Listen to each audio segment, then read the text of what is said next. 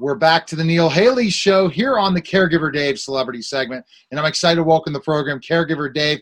Dave, how are you? I like, we just continue to have interesting guests, but when I read this guy's accolades, I was absolutely blown away. And I mean, I know the song that we're going to be talking about, but we're going to be talking about much more. So go ahead and introduce our guest. BJ, my gosh, I grew up with this guy. 70 million albums worldwide, 5-time Grammy Hall of Fame. I mean, I can go on. But let me just introduce BJ Thomas. Welcome to the show. Hey, how you doing? Glad to be here. Thank you for the memories. Thank you for everything. Who is BJ Thomas, and why were you put on this earth, do you feel like? I mean, that seems like a dumb question because we all know the answer, but I want to hear you say it. Well, yeah, I always had the desire to sing, and ever since I was like a tyke, a little guy. But who I am is I'm just a guy like you, and I'm a husband and a father, and that's what I was put here for. But there's a lot of me in my music now after all these years. So that's just something I always had a burning desire to do, and. Even when I got in my first, we formed our first band. I had never really even thought through the fact that I was going to have to get up in front of maybe a lot of people and sing, and so I never even thought about that. And maybe I was just in denial. But when that first gig, when I went out and there were all these people, I had to start thinking about it and learning how to do it. Did you always think, BJ, that when you were going to be this famous? No, we had the band together. Because we admired a band called the Traits, Roy Hidd and the Traits, and we wanted to have a band like them. So we got the band together in '58, and we would just dream that, hey, maybe one day we'll have a hit record. But we knew we would never. We knew we weren't going to ever have a hit record. But it was just a dream, and. Sure enough, after a certain number of years, I had my first hit in '65, and I went out on the road. My first gig was with James Brown. I went out and toured with James Brown for a couple of weeks because they thought I was a black singer. They thought I was an R&B singer, and which was great with me because those guys were my heroes: Ray Charles and Bobby Bland and Jackie Wilson and those guys. So anyway, I worked with most of the great R&B singers for about 3 or 4 years, and then eventually ended up with Dick Clark and kind of got my identity straight. So what was your first hit? It was a Hank Williams song. "I'm So Lonesome I Could Cry." It was a million seller for me in 1966. So yeah. So I just did it with. You're probably the most well known for "Raindrops Keep Falling on My Head" because of the movie. How did that come about? Yeah, well, I was recording in Memphis, Tennessee, and I was doing good in Memphis. I was making some hit records, and I just recorded "Hooked on a Feeling," and that was a big record for me. And the label came to me and said, "BJ, would you and Gloria? We just got married." They said, "Would you and Gloria move to New York City?" And she said, "If you'll move up to New York, I think I can get you a session and a song with Burt Bacharach and Hal David." Wow. So that sounded really good to me, and so we moved up, and I started kind of going by Mr. Bacharach's apartment once or twice a week, and we would look at songs and go over songs. And then, before just a couple of months, the Butch Cassidy thing came up, the bicycle scene. And, he gave me a shot to do it. And, wow. So where'd the song come from? Did you already have it, or did somebody write it for you, or was it? Burt Bacharach composed the music, and he was doing the soundtrack and the score for Butch Cassidy and the Sundance Kid. And he had an idea. He just kept thinking raindrops. And so Hal David was the guy that wrote the lyrics, and he's a guy that just wrote from his heart. And anyway, he took the raindrops and wrote the song. And of course, they put it with the with the bicycle scene, with Paul Newman and Catherine Ross riding the bicycle as Butch Cassidy. And it just was a beautiful thing. I went out to California. We did the thing to the bicycle scene, and then we recut the song about 6 weeks later, and that became the number one record. Wow! Do you write your own songs? I write very little. That's probably the big shortcoming in my career, and probably the reason I've been kind of quiet for the last few years is I don't write like I should. But I am at the moment. Right now, I'm writing and trying to come up with some stuff. I had a session in Muscle Shoals, Alabama, on the 15th of this month, and I had to, of course, postpone that and set it back a little bit. But yeah, it's motivated me to write, but I haven't written that much over my career. So let's talk a little bit more about the song with Raindrops Keep Falling on My Head. What is the premise for it in the way based on the movie, but kind of explain more of the thought process of what it's trying to tell, the story? Well, in the movie, of course, Butch Cassidy and the Sundance Kid are outlaws, and they're always being chased by the Pinkerton people. And they hook up in New York City with Etta Chase, who is she was a woman I guess both of them were in love with. And at the time of the Raindrops song, they are not being chased, and they found a farmhouse and a place where they can have a little peace and not be on the run. And Butch Cassidy is giving Etta Chase a ride on a bicycle, and the song Raindrops plays, and it's about the rain may fall on your head, and it's going to fall on everyone's head, but if you're free, you don't have that big a worry, so that's basically what it was about. And of course, Bacharach and David, they kind of created that whole scenario where of the great movie songs. Of course, there was Nassaney and other people, but Bacharach and David, I think, made it a situation where there were really some great songs in the movies, and not just something worded about the characters. Wow, what luck! Or maybe you were just blessed being in the right place at the right time. Yeah, I kind of was. I was with Scepter Records, and Mr. Bacharach was a big part of Scepter Records. He was part owner, and their mainstay artist was Dionne Warwick. And, of course, Bacharach and David wrote and produced most of her classic hit records. And, I had seen him at the office in New York, and I saw how cool he was and how handsome and charming. And I thought I was just always in awe of this guy. And so to get to work with him was incredible. And it had a lot of iffy moments. Everything turned out perfect with Raindrops, even though I had an acute case of laryngitis when we recorded the bicycle scene, and I barely was able to sing it. Like, I think we sang it through 4 or 5 times. But Bert, he never mentioned my throat that I did. He liked the way it sounded, so it worked out pretty good. Now, it's interesting, DJ, when you talk about, the song, but you had 5 Grammys. So your fans, talk a little bit about them. I mean, the 5 Grammys, how awesome it was. So you're not just a one-hit wonder. Just bringing this up for people that will watch that are young, because I have a young hip audience, different things, not just that kind of question really wants to come out. It's like yeah, and I'm one of those artists. I'm not the kind of guy who's always looking for the spotlight. I'm not trying to be the number one guy in the world. I love to do music, but, just chasing the fame and always, chasing that thing was something I got tired of years ago. And I semi-retired in 1976 and cut my schedule way back. And of course, we had 3 kids. We had 2 kids after that. And, that my family has been my essence, but I've had a lot of hit records. I've been very lucky with that. And then coming out of my kind of semi-retirement period, I cut a gospel album.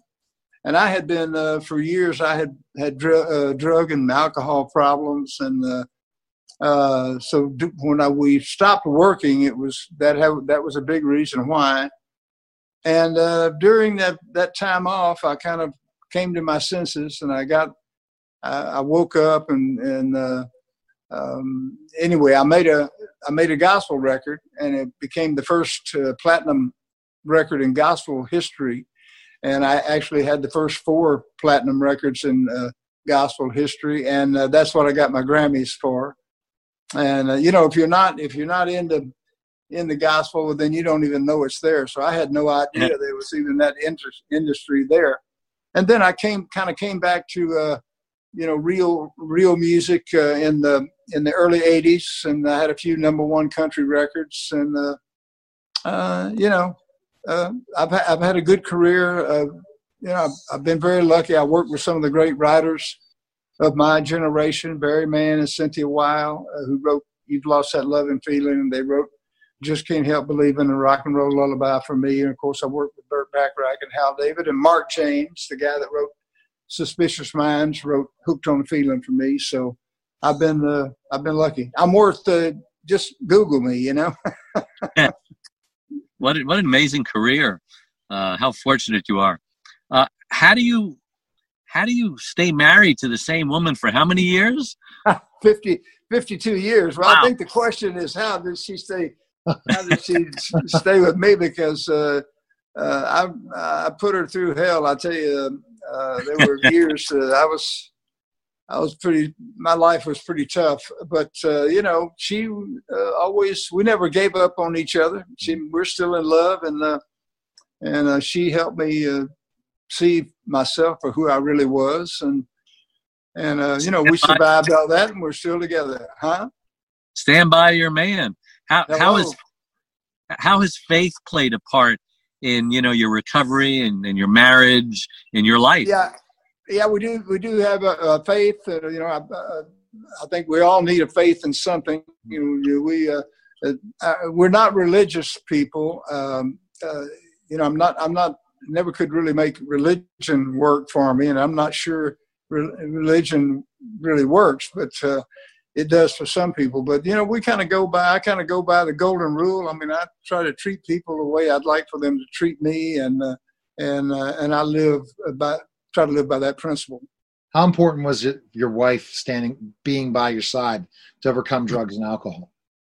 Well, it was really the most important thing, and we had been separated a few times, and it got too much for both of us a time or two. But she basically had a spiritual awakening, and she helped me have the same awakening to the fact that the spiritual essence of everything is the only meaning that it really has. And so we love the music.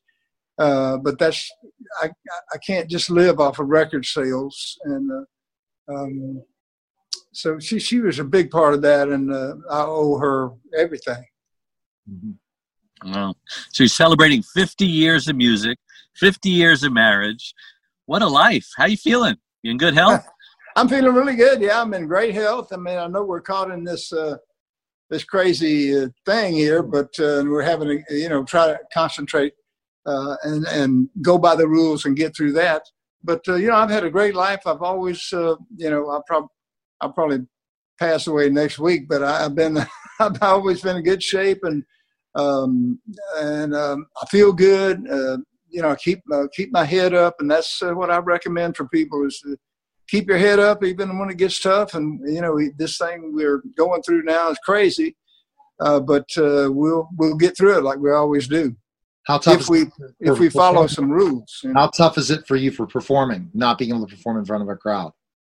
Well, it is kind of tough, and I kind of really stress on my band, and along with worrying about my family and staying healthy. But along with the burning desire you have to do music, it's the only way you can do it is if you're just totally all in on it.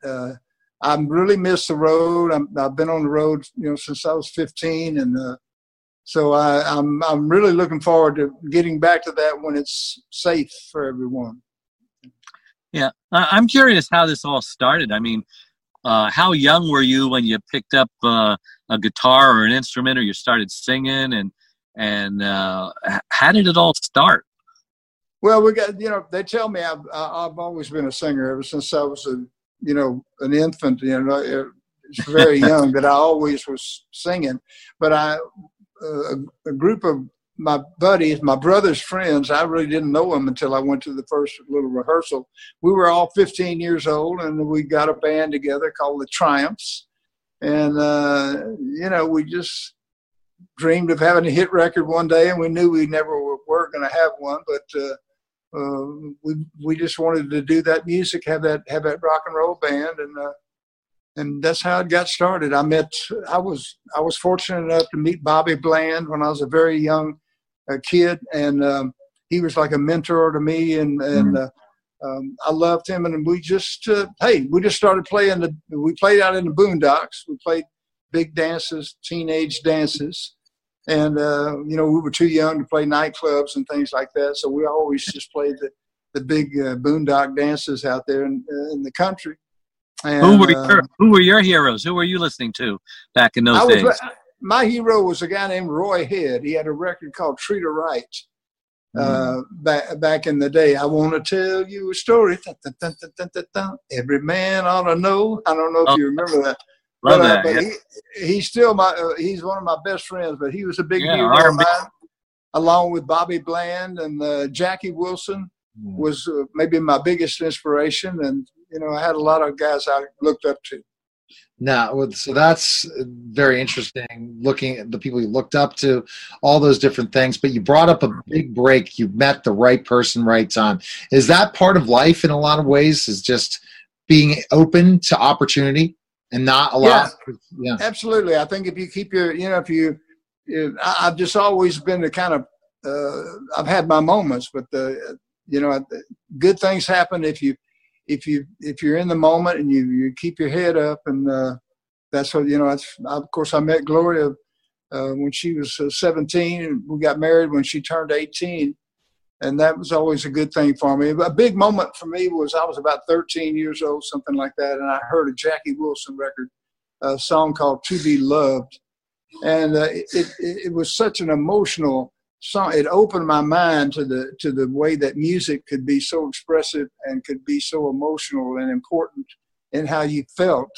And he sounded like he believed everything he was singing. And so that I purposed at a very young age to mean what I was singing, and not just sing something for any other reason, that I connected with it personally.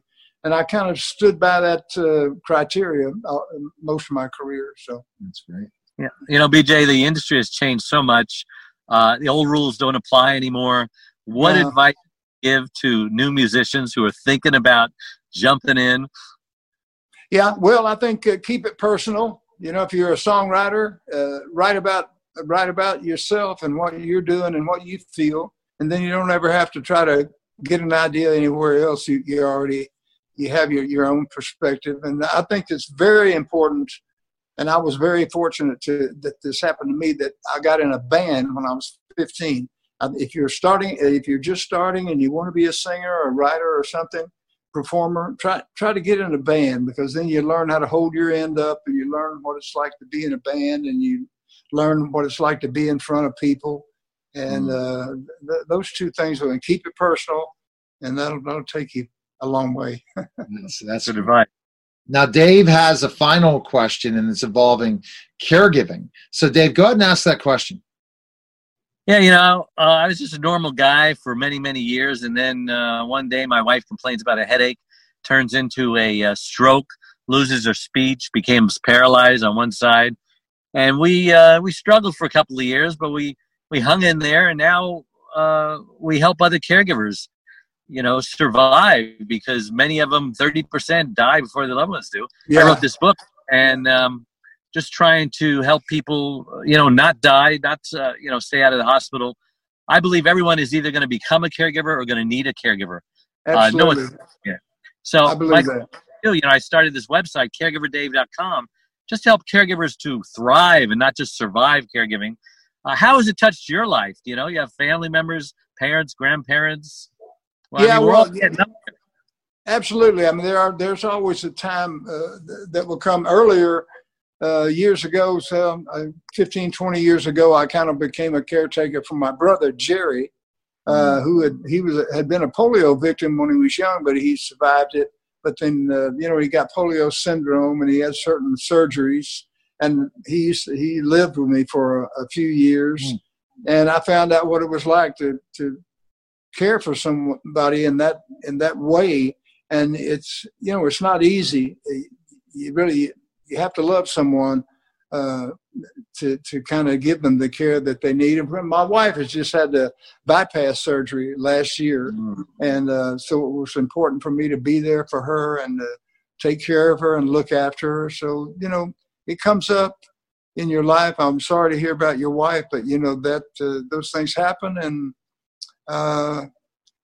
believe me, you really were rewarded for being there for somebody in that capacity. It's very meaningful.